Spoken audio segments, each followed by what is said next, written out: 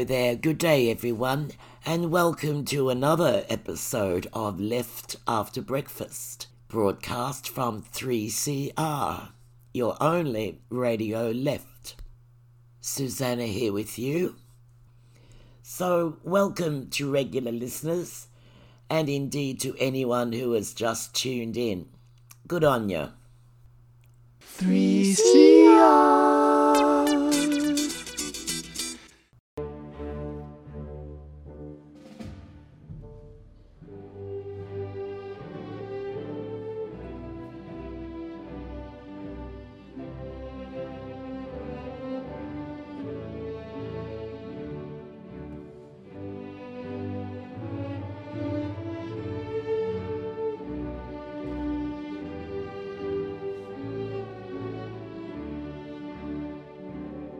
Once again, we're being inundated with royalist propaganda. No matter how we try, we can't avoid the topic.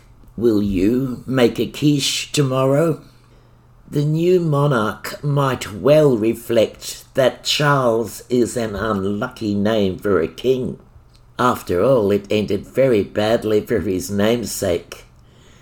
The year was 1649. And King Charles I was led onto a scaffold in Whitehall.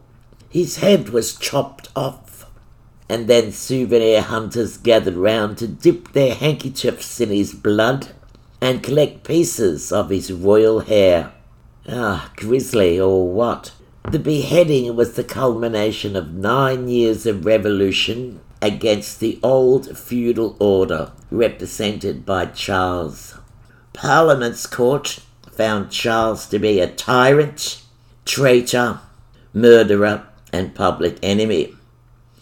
But it was a revolution by thousands of ordinary people that sealed the fate of King Charles I. Let's hope that's not the last revolution. In Britain and worldwide, millions of ordinary people won't celebrate the coronation of Charles III, but they will remember a legacy of racism, colonialism, and straight up and down old-fashioned copper-bottomed inequality. We should take a moment to look at the last monarch, our last monarch, the Queen of Australia. She was described as dedicating her life to duty. The only thing Elizabeth II was ever dedicated to was serving her class. It would be more appropriate to describe her as a scrounger. Still, the word parasite also springs to mind.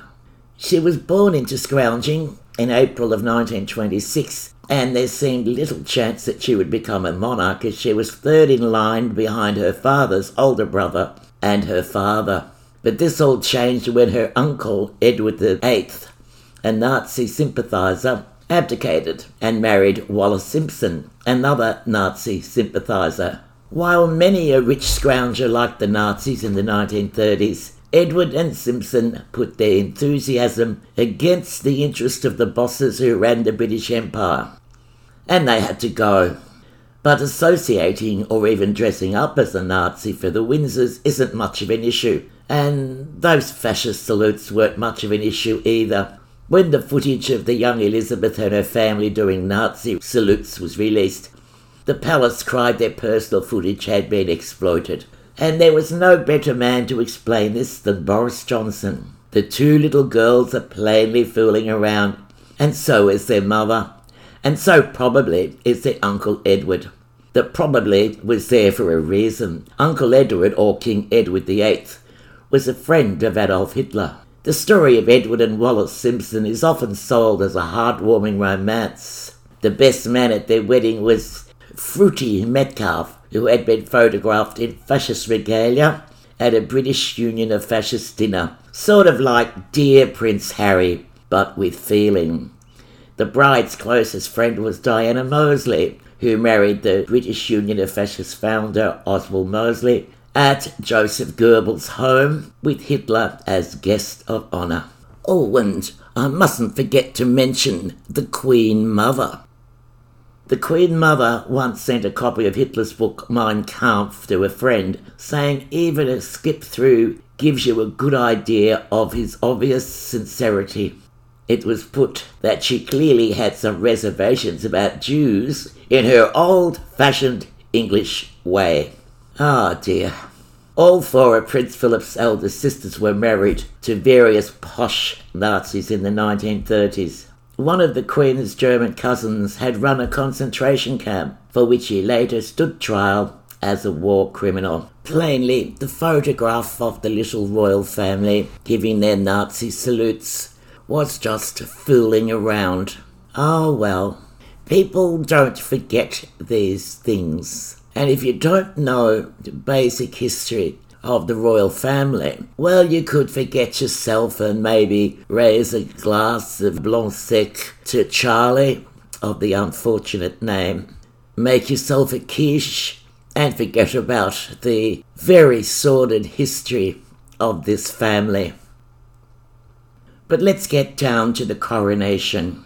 When Elizabeth was crowned, only 8 years had passed since the end of the Second World War, and Britain was bankrupt. Major cities still remained in ruins, and certain food items were still rationed. With Britain in the grip of austerity, the ruling class thought a coronation was an excellent opportunity to ramp up nationalist feeling and create a sense of shared unity. No expense was spared on that day, with the lavish ceremony estimated to have cost around £1.6 million in 1953. Now that's £47 million in today's money. After the coronation ceremony, the elites headed off to Buckingham Palace, where they ate a lovely dinner of coronation chicken quiche, canapes, shellfish mousse, and tortoise soup. For millions of ordinary people who had lost loved ones during the war and were now living in desperate poverty, the day's excess must have felt like a slap in the face.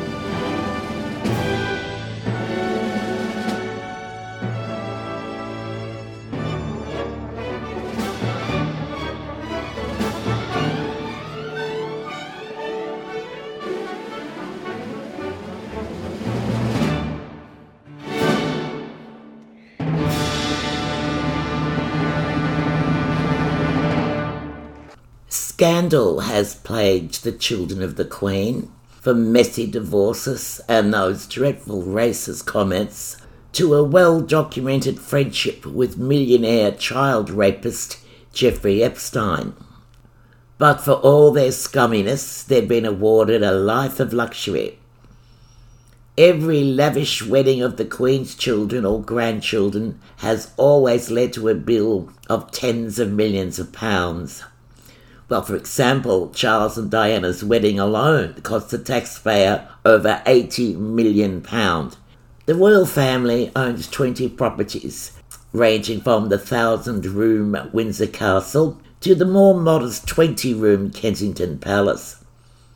Those in power would like us to believe that the royal family have been met with love and adoration wherever they go. That's simply not true. In the last few years, there was a distinctive attempt to present the royals as being just like ordinary people. You know, the homely royals. After Princess Diana's death, tensions between being ordinary and being royal came to a head, and there was this perceived feeling that the royals had it in for her because she wasn't posh enough. And today we've got Meghan and the former Nazi cosplayer Harry, although he stopped dressing up in those Nazi uniforms these days, or at least we don't see him in them. The monarchy, let's face it, is in parasitic, opulent and slow decline. The royal family thought they'd made it out alive following their scrap with Harry and Meghan. Unluckily for them, Prince Andrew has stepped in to plunge them back into chaos. Andrew, the late Queen's favourite son, wants to overturn a settlement he paid to Virginia Giuffre. The prince settled a case last February after a 6-month legal battle for an undisclosed sum, estimated to be up to 9.6 million English pounds. Now he says he didn't mean it. He shouldn't have paid the money. He wants an apology, and he wants to be welcomed back into royal life. Oh, there you go, Andrew. Andrew has previously said he has no recollection of meeting the young woman Giuffre, but there are so many obscurities in his recollections, from supposed excursions to pizza parlours to not being able to sweat, and the prince still defends his friendship with Epstein. Andrew's attempts to wheedle himself out of disgrace are set to clash with his brother's coronation. As millions are wasted on this event, don't forget the corruption, the scandal and the bigotry that ensnares this family. 3CR.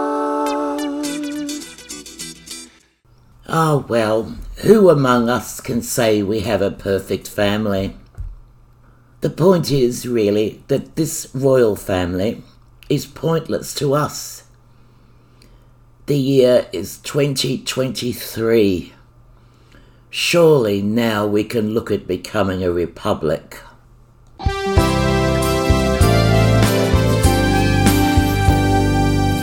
From many lands across the sea, we all have crossed this beach with one great bond of unity, a dream to live in peace,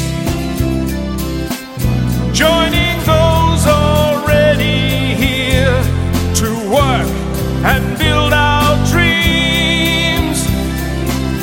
Together let us show the world the power of one great team. Let's all look forward to the good times, have a beer, sing Matilda, enjoy the fun. Let's have the Republic of Australia and have our own flag flying in the sun. Let's all look forward to the good times, have a beer, sing Matilda, enjoy the fun. Let's have the Republic of Australia and have our own flag flying in the sun. The federal government has already flagged its intention to hold a referendum on a republic if elected for a second term. We even have an assistant minister for the republic in the person of Matt Thistlethwaite. Supporters of Australia becoming a republic have long acknowledged that any change was unlikely while Queen Elizabeth remained as head of state. Well, she's not anymore, is she? But are the Australian voters ready to abandon the monarchy more than 20 years after the failed 99 referendum? And if we did part ways with the monarchy, what would actually change here at home? What does a head of state actually do? Do we need one? Well, every country has someone in an executive power role, whether it's a monarch, a non-executive president, which is a largely ceremonial leader, as in Germany and in Ireland, or an executive president who is also head of government, like in South Africa or USA. In some rare instances, the role is executed in a collective way, to a committee where several people share the executive power responsibilities, such as in Switzerland and in Bosnia-Herzegovina. Australia, just like the United Kingdom, is a constitutional monarchy, which means we are a parliamentary democracy with an inherited, rather than elected, an inherited head of state, a monarch, who is supposed to perform a mainly symbolic role. So the King of Australia, Charles III, is our head of state, but his executive powers are exercised by a local representative, the Governor-General. Republicans in Australia want to replace the Governor-General with a non-executive president rather than continue to have our rule of law vested in a foreign royal family. But then again, so many of us forged our views about a republic in the dreadful times of 1975, the constitutional crisis, the dismissal, when Governor-General John Kerr used his authority as the Queen's representative to dismiss our elected government. There were suspicions back then, and still are, that Buckingham Palace had instructed the removal of Gough Whitlam's government, and that unprecedented move really showed dangers for the future of our political system and the control that we had in choosing our government. Whether it's an inherited role or an elected role, there seems to be a need for someone in such a position, but someone above politics. There's no reason why Australia couldn't remain part of the Commonwealth, given that most of the former monarchies, such as India and Pakistan, are still members. Even some countries, such as Mozambique and Rwanda, that were never colonised by the British, have joined the Commonwealth. What would the process be to become a republic? Well, in order for a republic to become a reality in Australia, the constitution would have to be amended, something that can only be done by referendum. To succeed, a referendum must be approved by a majority of electors and by a majority of states. Sounds simple enough, yes, except that Australian voters have a long history of rejecting referendums. Since 1901, there have been 44 proposals put forward, although only 19 actually went to the polls, but only 8 of these proposals were approved by voters. The highest support at a national referendum was the landmark 1967 proposal on Indigenous rights, which enjoyed more than 90% support from the voters. The last successful referendums, to let electors in territories vote in constitutional referendums, and to establish 70 as a retirement age for federal court judges, and, importantly, to ensure a casual vacancy in the Senate would be filled by a person of the same political party, and they were carried in 1977. So, what happened at the 1999 referendum? The first and only time we had a referendum on the Republic question. This was after years of debate initiated by Paul Keating. Now, John Howard, despite opposing the idea of a republic, formally confirmed his government's intention to proceed with the Constitutional Convention held in 1998 to consider various proposals and a preferred model, both for public and parliamentary scrutiny. And then the question was put to the voters in a referendum. Australians were asked whether they wanted to replace the Queen with a president appointed by a 2/3 majority of the federal government. This is based on a minimalist model, and it would have made the Governor-General the President of Australia and cut legal ties to Britain. But it was the disagreement around this model that led to the referendum's defeat, with just under 55% voting no and just over 45% voting yes. One of the major barriers in 1999 was that a lot of people were saying, "I'm happy to be a republic after the Queen goes." So, listener, the obvious slogan for a new marketing campaign for a republic would be, It's time. Yes. Remember that? It's time.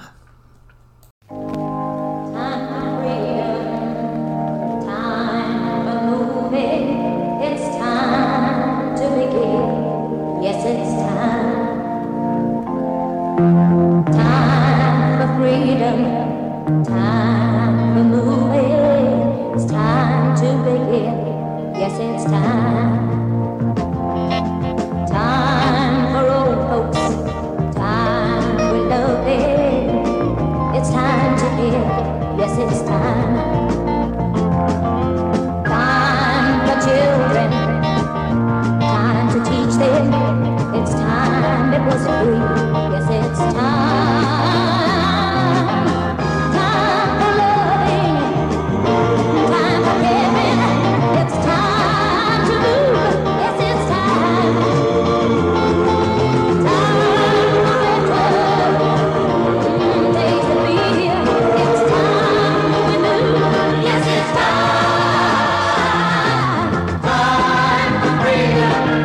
Time for moving. It's time to begin. Yes, it's time.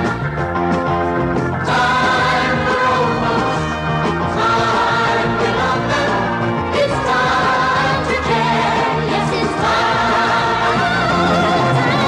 Time for children. Time to teach them. It's time it was free. Yes, it's time. Time for loving. Yes, loving. Time for caring. Time to move. Yes, it's time. Time is in here now. Time for better days to be here.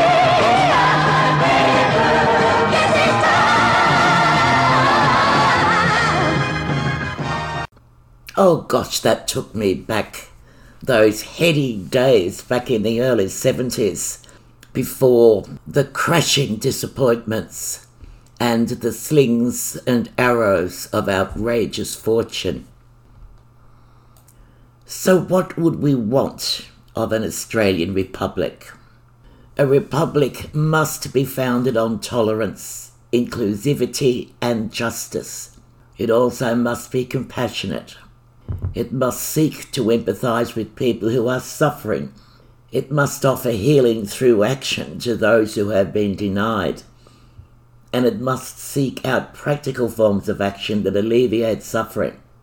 And this final approach means we can't rest on our national laurels thinking only of our citizens, not when there's so much hardship in our global neighbourhood. Republics, of course, come and go. And you only need a brief lesson in French history to see the pitfalls of thinking that a republic can solve all issues. And if our republic is to resonate emotionally, then we need to know that the language we use to name who we are expresses our feelings as well. And this, then, is where we come to the historical legacy of invasion and of the White Australia policy, which linger today no matter what anyone tells you. Australia, as an idea, is founded on terra nullius and the exclusion of non-white people, and it's time to rectify that. And we can do that by having different people, Indigenous people, new immigrants at the table.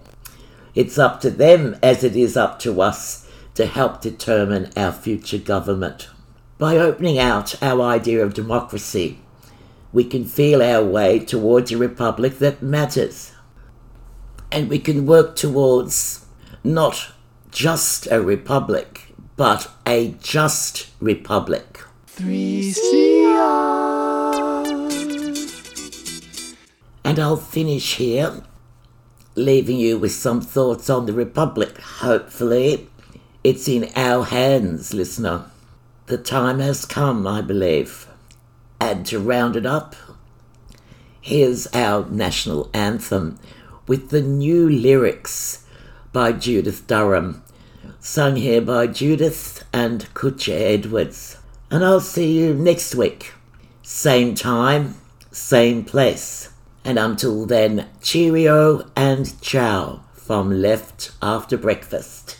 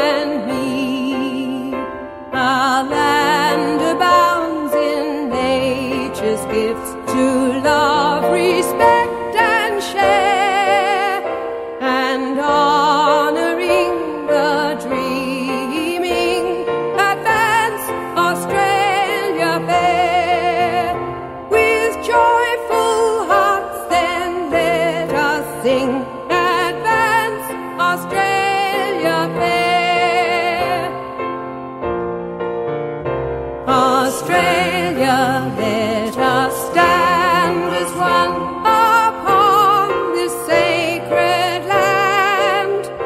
A new day dawns, we're moving on to trust and understand. Combine our ancient history and cultures everywhere to bond together for all time. Advance Australia fair. With joyful hearts then let us sing, advance Australia fair. Australia, let us strive as one to work with willing hands.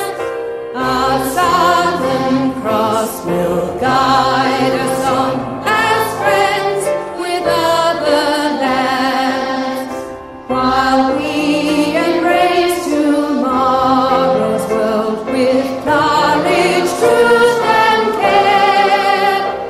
And all our actions prove the words, advance Australia fair. With joyful hearts then let us sing, advance Australia fair. And when this special land of ours is in our children's care, from shore to shore forevermore, advance Australia.